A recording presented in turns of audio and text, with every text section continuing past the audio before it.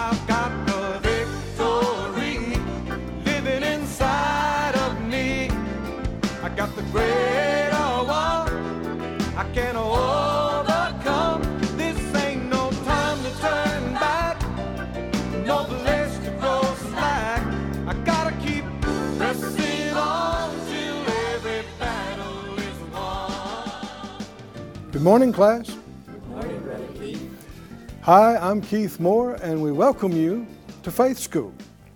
Faith School is the place where my spirit is fed, where my faith grows stronger, and where I learn how to be an overcomer. It's happening, and those of you that have been joining us on a regular basis, I know that you know you're growing on the inside. You're getting stronger. And the way you tell it is in your perception and in your response to things that go on around about you. When you're faithless, everything and anything seems overwhelming and hopeless. But when you have faith, even bigger challenges, you look at it and go, well, no, God can get us through that. He's brought us through other things. And it's a way of living. The just shall live by faith. It's not just something you do in church during a service. It's the way you see things, the way you think, the way you talk, the way you respond, react, and step out and act. Thank God for a life of victory. Father, all of us agree together as touching these things, asking for direction and anointing and help. And we want to know your ways. And so we seek your face and we seek to know you and your ways better and better. We ask it in Jesus' name. Amen. Look please again in our main text, Hebrews 3. We've been talking about overcoming unbelief. And it is a really pervasive thing all around you. And all you got to do to be disrespectful, unthankful, unbelieving, defiant, rebellious is just nothing. Just yield to your flesh, go the way the world's going, and you will be unbelieving. You have to go, if you will, upstream to be a believer. You have to go against the flow of the world. And to do that, you got to be a strong swimmer. Is that right? And that strength, you don't have to come up on your own, thank God, but you can be strong in the Lord and in the power of His might. But you do have to make the choice that you're not just going with the unbelieving flow. You are going to trust your God. We see in Hebrews 3, where he said in verse 7, the Holy Spirit said, today if you will hear His voice, don't harden your heart like they did in the provocation, in the day of temptation. Verse 10, he said, I was grieved with that generation. I said, they always are erring in their heart. They're always going the wrong way. We can sure see that, can't we? In these events that we've been studying, always going the wrong way. Did they have to? No. They didn't. Could they have trusted God? But they didn't. It's always a choice.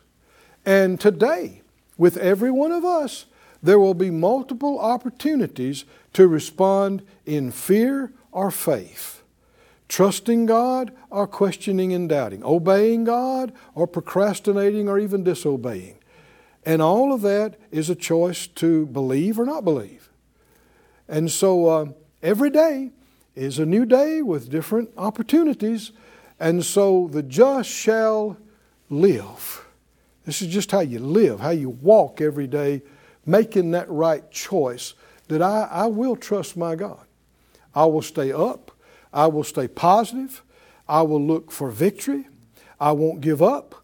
I won't quit. And you will never get me to say that God can't do it or He won't do it. You'll never get me to say that God's not real, He's not faithful, He's not good, He will never leave me, He'll never forsake me. Can you see? That's just a choice. Can you say that's a choice I'm making? I could choose, and then tomorrow I could get stupid and choose the other way. Right? Well, nobody cares. You know, and I hadn't seen everything I wanted to see, and I just don't understand, and I'm just tired of it all. Well, if you want to be defeated and fail and die young and wrong, and you can do it. I don't want to do that. I said I don't want to do that, and I don't have to do that. So I am choosing to believe God. Amen? And that makes me victorious. He said, take heed, verse 12, lest there be in any of you an evil heart of unbelief in departing from the living God. Go back with me to our 11th event that we're looking at now in Numbers 16, because this is more unbelief. Somebody says, well, I'm kind of tired of looking at unbelief. Good. I hope you get so tired of it that you never want to see it again. But you also are learning the difference between that and faith. Right? It's part of it. And is it in the Bible? Yes. If it's in the Bible, should you be thinking about it, looking at it? Should you know it? Yeah, well, hold on, because we're not done with unbelief. There's a point where we'll move on to something else, but you don't want to leave till we get done. Korah, chapter 16, verse 1, Korah, the son of Izhar, son of Kohath, son of Levi, Dathan, Abiram, On, they took men, they rose up before Moses with certain of the children of Israel, 250 princes of the assembly, famous in the congregation, men of renown. Now watch out for this. Just because a lot of well-known people get involved in something, that does not make it God. It doesn't make it right. Were these the Lord's people? Yes. Yeah. He chose them. Seed of Abraham? Yes.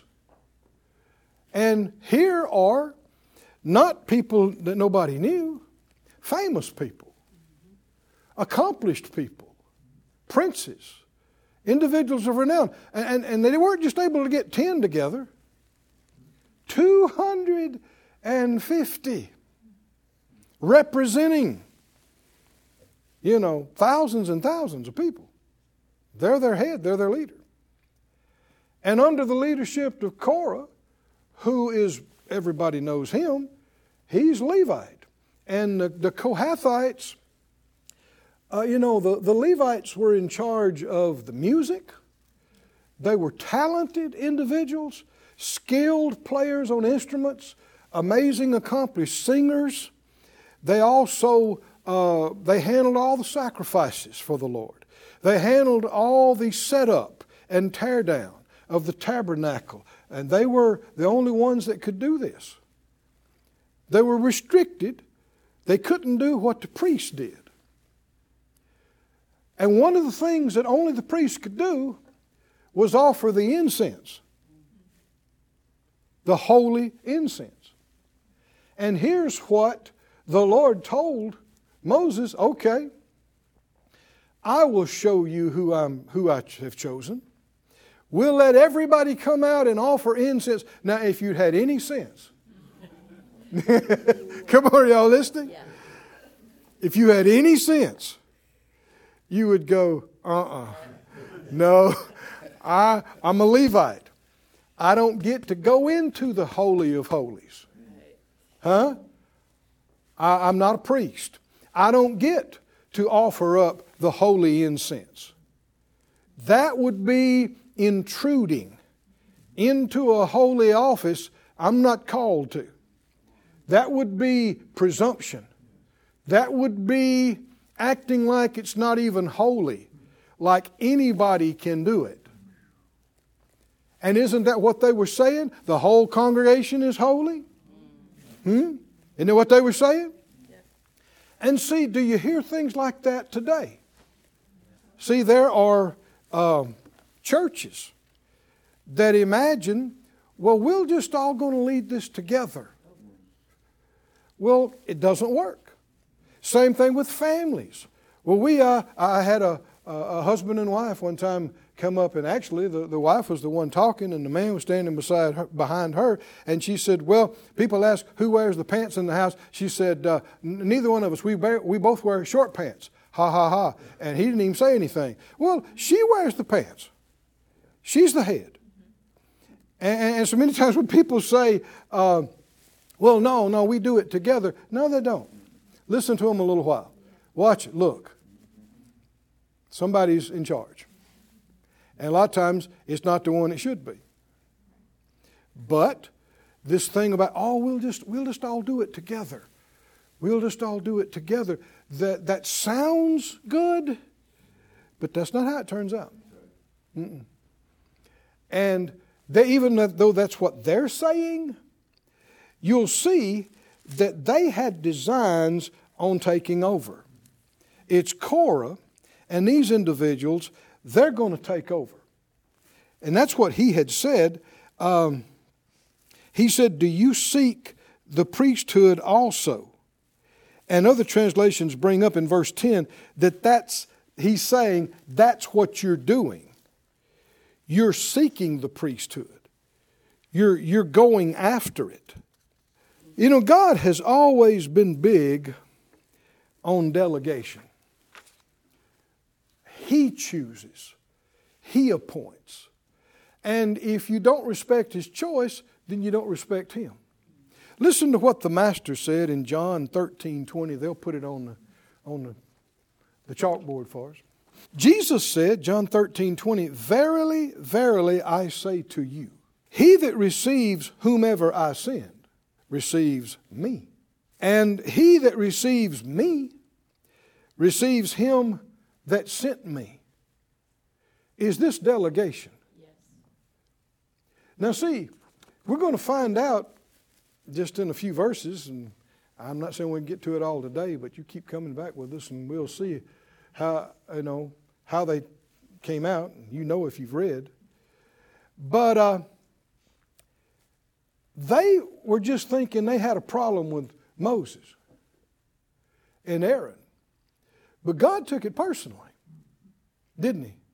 Do you remember Saul in the book of Acts when he was persecuting the church and dragging people out of their houses? And he was even holding the garments and confirming when they stoned Stephen. And when he met the Lord on the road to Damascus and the bright light shined, and you remember what the Lord said to him right off the bat? He said, Saul, Saul, why are you persecuting me? He didn't say, my Christians. He said, why are you doing this to me? And Saul says, who are you, Lord? I like that last part, Lord. Didn't know exactly who he was, but knew he must be Lord, right? The Lord takes it personally. What you do. You remember He talks about in time to come, that there will be people that will be rewarded because He said, inasmuch as you did it to these, the least of these, my brethren, you did it to me. Or if you didn't do it to them, you didn't do it to me. This we need to get clarity on. Because see, just being carnal and walking by sight, all you see is flesh and blood. And you realize that everybody's like you. They don't know everything and they make mistakes. And so people tend to treat everything as common and no respect. And, well, you're no better than I am. It ain't about anybody being better. Did God choose them? Did He choose them? Did He put His hand on them? Did He call them? Did He appoint them? Did He anoint them? Then you got to respect that, or you're disrespecting God Himself, who chose. Luke 10 says this. Luke 10:16, Jesus said this, he that hears you, hears me. He that despises you, despises me. Is that true, that He takes it like that? Yes. Delegation, divine delegation. He that despises me, despises Him that sent me. Now here is one of the saddest judgments on humanity. Human beings have historically rejected God's choice. I mean, over and over and over again have rejected God's choice. What about Jesus when He came? He came into His own, and what? I mean, the scribes and the doctors of the law and the leaders of the synagogue that studied the Scriptures their whole life. If you just have half an open mind about it, the prophecies are all there. They're being fulfilled in this man. It's there. They didn't like Him. They didn't want Him. They want somebody else. There's still a lot of people looking for somebody else. Well, see, that's exactly what happened here. They decided, we don't want Moses. We don't want Aaron. We want somebody else. Well, see, to God, you know what God heard? We don't want you. We don't want the God who brought us out of the land of Egypt. They'd already tried to replace Him with a couple of statues of calves. It would be humorous, but it's sad. Now, is that still going on in the world today? Rejection and replacement. We don't want that God. We don't want. The Bible said, that Joseph's brothers, they rejected him. And every deliverer that God has raised up, all the way going back, over and over, Moses is one of the prime examples, all the way up to Jesus. When God, in His mercy and grace, sent a Savior, sent a deliverer, and what does His own people say? We don't want Him. We don't like Him. No. Wound up killing Him, rejecting Him. But God already knew. And He did it for us anyway. Because He knew that in spite of the rebellion and the darkness and the junk on this earth, there would be some. I said there would be some that would appreciate it. There would be some that would say, oh, thank God. Yes, I receive you with all my heart, soul, mind, and strength. Yes, you are my only Savior, my Redeemer. Yes, I bow my knee to the Lordship and headship of Jesus Christ. Yes, yes. But is it a choice? Like we keep talking about, it's a choice. Delegation. Now, these people are unhappy. They should have already been in the promised land. Go with me to Proverbs, if you would. Proverbs 19. It gets old going around in circles in the desert. It's burning hot in the daytime. Cold, freezing at night.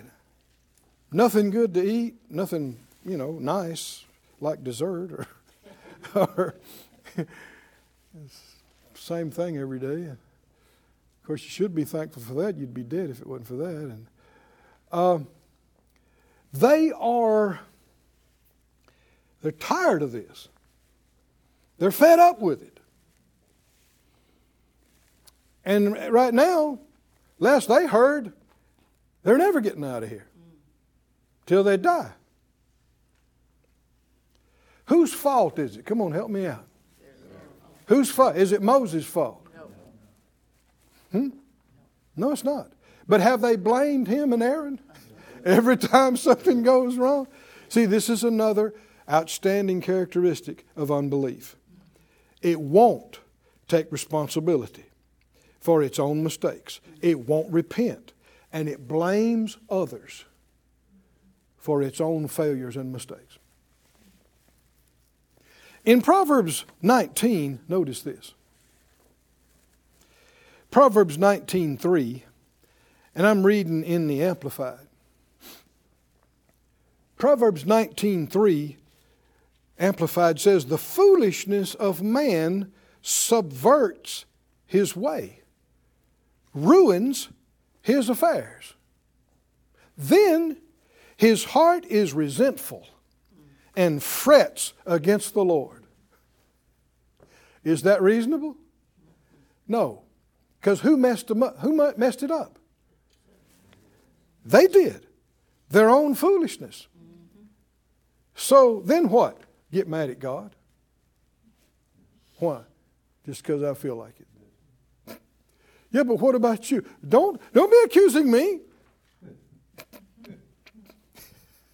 See, a complete unwillingness to take responsibility. See, this is not innocent, is it? And we're still talking about the same ugly thing called unbelief. Blaming others.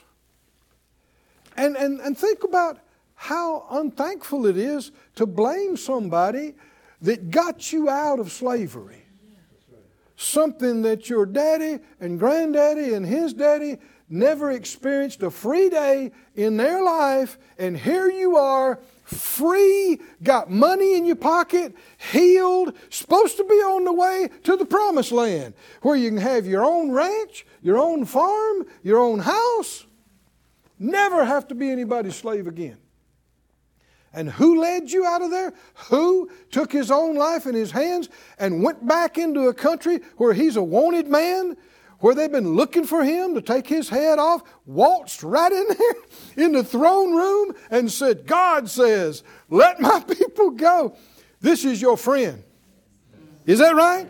This is somebody stood up for you like nobody's ever stood up for you. That's right. And even when God is upset with you and says, back up. And God said, Moses said, please, God, the Egyptians will think, you couldn't get them in, and please, you told me that you're a God whose mercy endures, so please, let the mercy of our God be great and forgive your people. And God said, I have. I forgive them. Is this your friend? Somebody that will, when you're too dumb to repent, and they're standing in the gap for you. And so what are you going to do to pay them back? Get a coup. Rise up to overthrow them. And publicly come out against them and say, who put you in charge? Who do you think you are? We're all holy. All of us know God. No, you don't. You don't know God at all. Or you wouldn't be doing this. Notice the Good News translation in that same verse says this.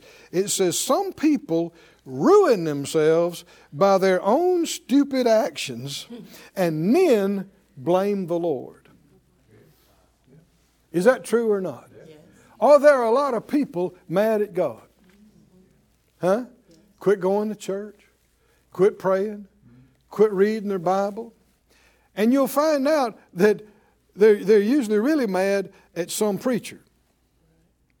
Mad at their former pastors. Or mad at somebody. Why? Because they can see them.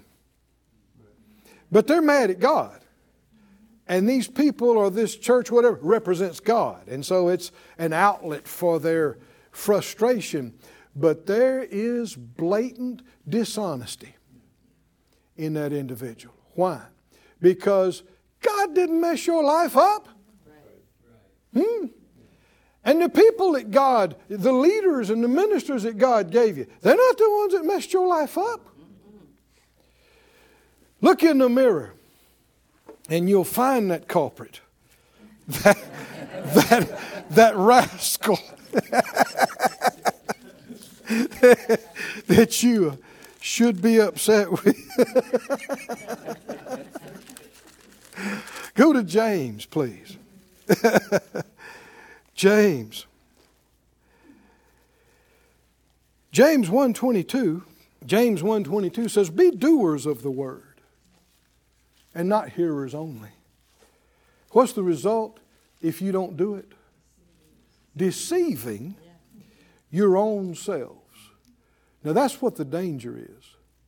is that if you know you messed up, but you won't take responsibility for it, and you ignore it, and you blame somebody else, you do that long enough, you'll start believing your own lies.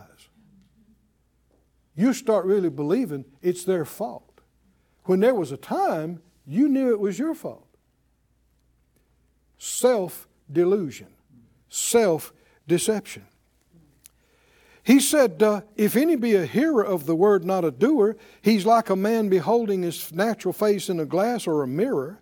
He beholds himself and goes his way, and straightway or immediately forgets what he saw, what manner of man he was. So this not walking in the light is dangerous. Because if you're deceived, you're believing a lie as though it's true. You don't know you're deceived if you're deceived. Right. And that's why he kept saying in Hebrews, don't harden your heart. Because that's what that leads to. Oh, friend, when you see you've messed up, and you did it, immediately. Everybody say immediately. Immediately go to God, acknowledge it, confess it, admit it. I messed myself up. I didn't listen. I didn't do what you told me to do. Because if you don't, if you go, well, I don't, other people, I don't know. You start making excuses and all that. Next thing is blame shifting. Well, they didn't help me, and they could have, and they didn't. And you keep doing that long enough, you will forget it was really you.